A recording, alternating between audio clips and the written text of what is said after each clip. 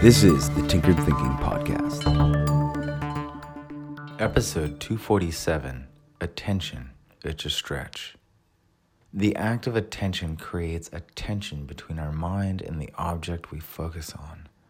The words attention and tension both come from the same Proto-Indo-European root ten, which means to stretch.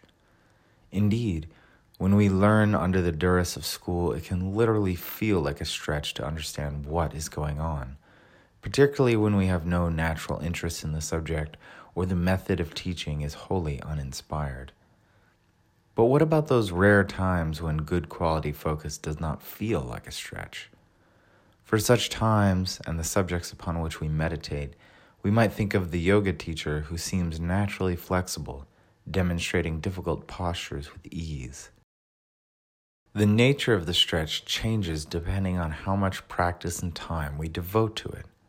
Coming from the other side of the equation, we might think of the time and practice that companies have put into the stretch from their place in culture to our minds.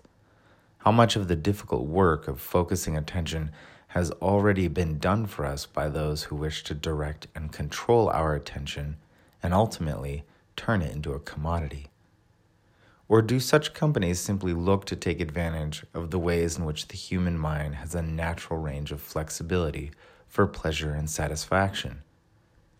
If the symbols that provoke such responses are obvious, then our minds are quick to stretch in those directions. If we compare this relative ease to the difficulty of concentrating on a new, complicated subject about which we know nothing, the obvious symbols that provoke pleasure or satisfaction are non-existent. Our progress with such a new subject is determined nearly exclusively by our ability to jump from the satisfaction of one tiny victory achieved through new understanding to the next tiny victory of understanding. If the time and effortful distance between these stepping stones of satisfaction are too far for our personal nature, we will abandon the task. If we can achieve these tiny milestones before mental exhaustion, then our likelihood of continued learning is much higher. As these tiny victories slowly accrue, our ability to stretch our mind further and further with regards to the subject increases.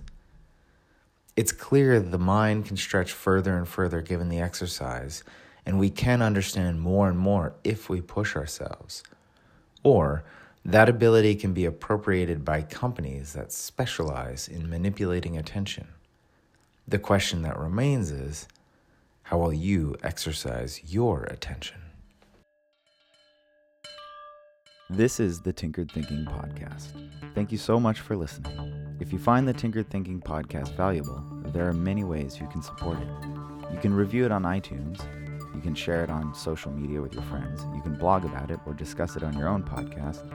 Or you can support it directly, and you can do this on the support page at tinkeredthinking.com. Both one-time support and monthly subscription support options are available. Thank you for your support of the show. It's listeners like you that make all of this possible. Any feedback or questions are always welcome, so feel free to reach out. And until tomorrow, remember to be careful about the context.